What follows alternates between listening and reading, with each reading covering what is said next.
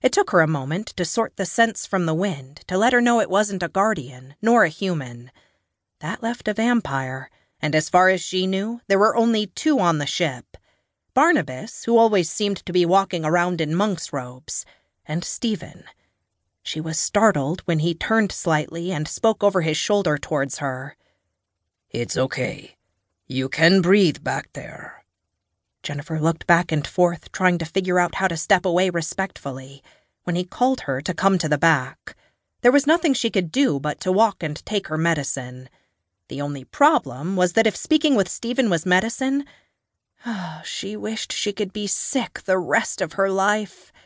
She had it bad. Really bad. She was head over heels for the 2nd oldest vampire in existence. Way to cock up her future.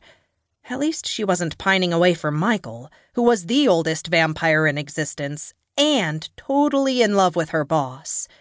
Well, she had requested either space or land, and was giving 4 years to the group. There was no way she was going to suffer the rest of her life wishing she could have more than she had any right thinking about with Stephen.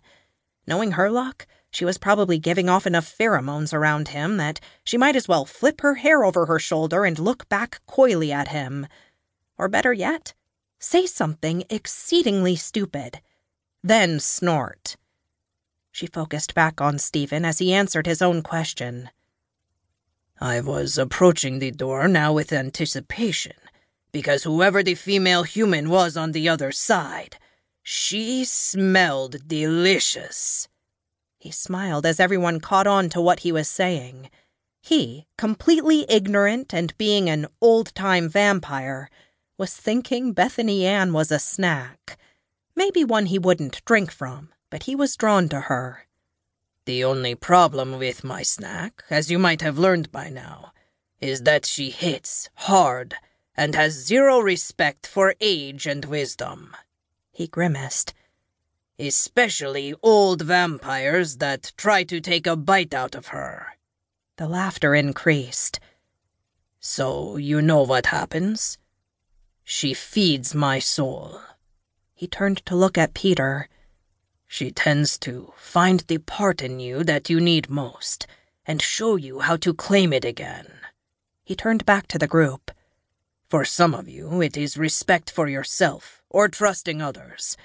Maybe it is hope, possibly peace." Stephen shrugged. "What I can tell you is that your position, your job, your role is needed.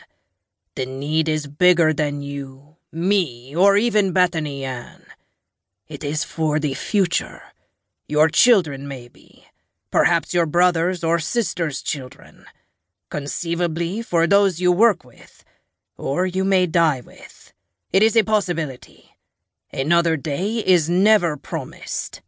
He paused, introspective. "I can tell you that if Bethany Ann had not arrived on my doorstep and rung that bell until hell froze over, I would not be in front of you today.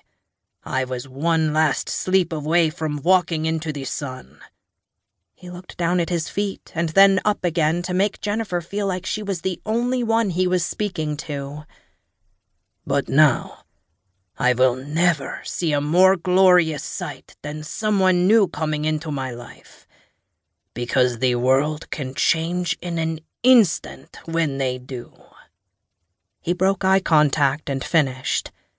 "You are about to go out, whether here, to sea, or to space, and you will take a little piece of your class with you.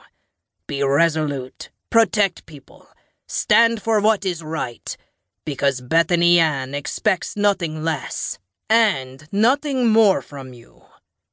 He stood straight and saluted the class. Jennifer could imagine him on the fields of World War II saluting an officer. "Ad aeternitatem." He held his salute. 115 salutes were crisply drawn, and 115 voices shouted, "Ad aeternitatem!"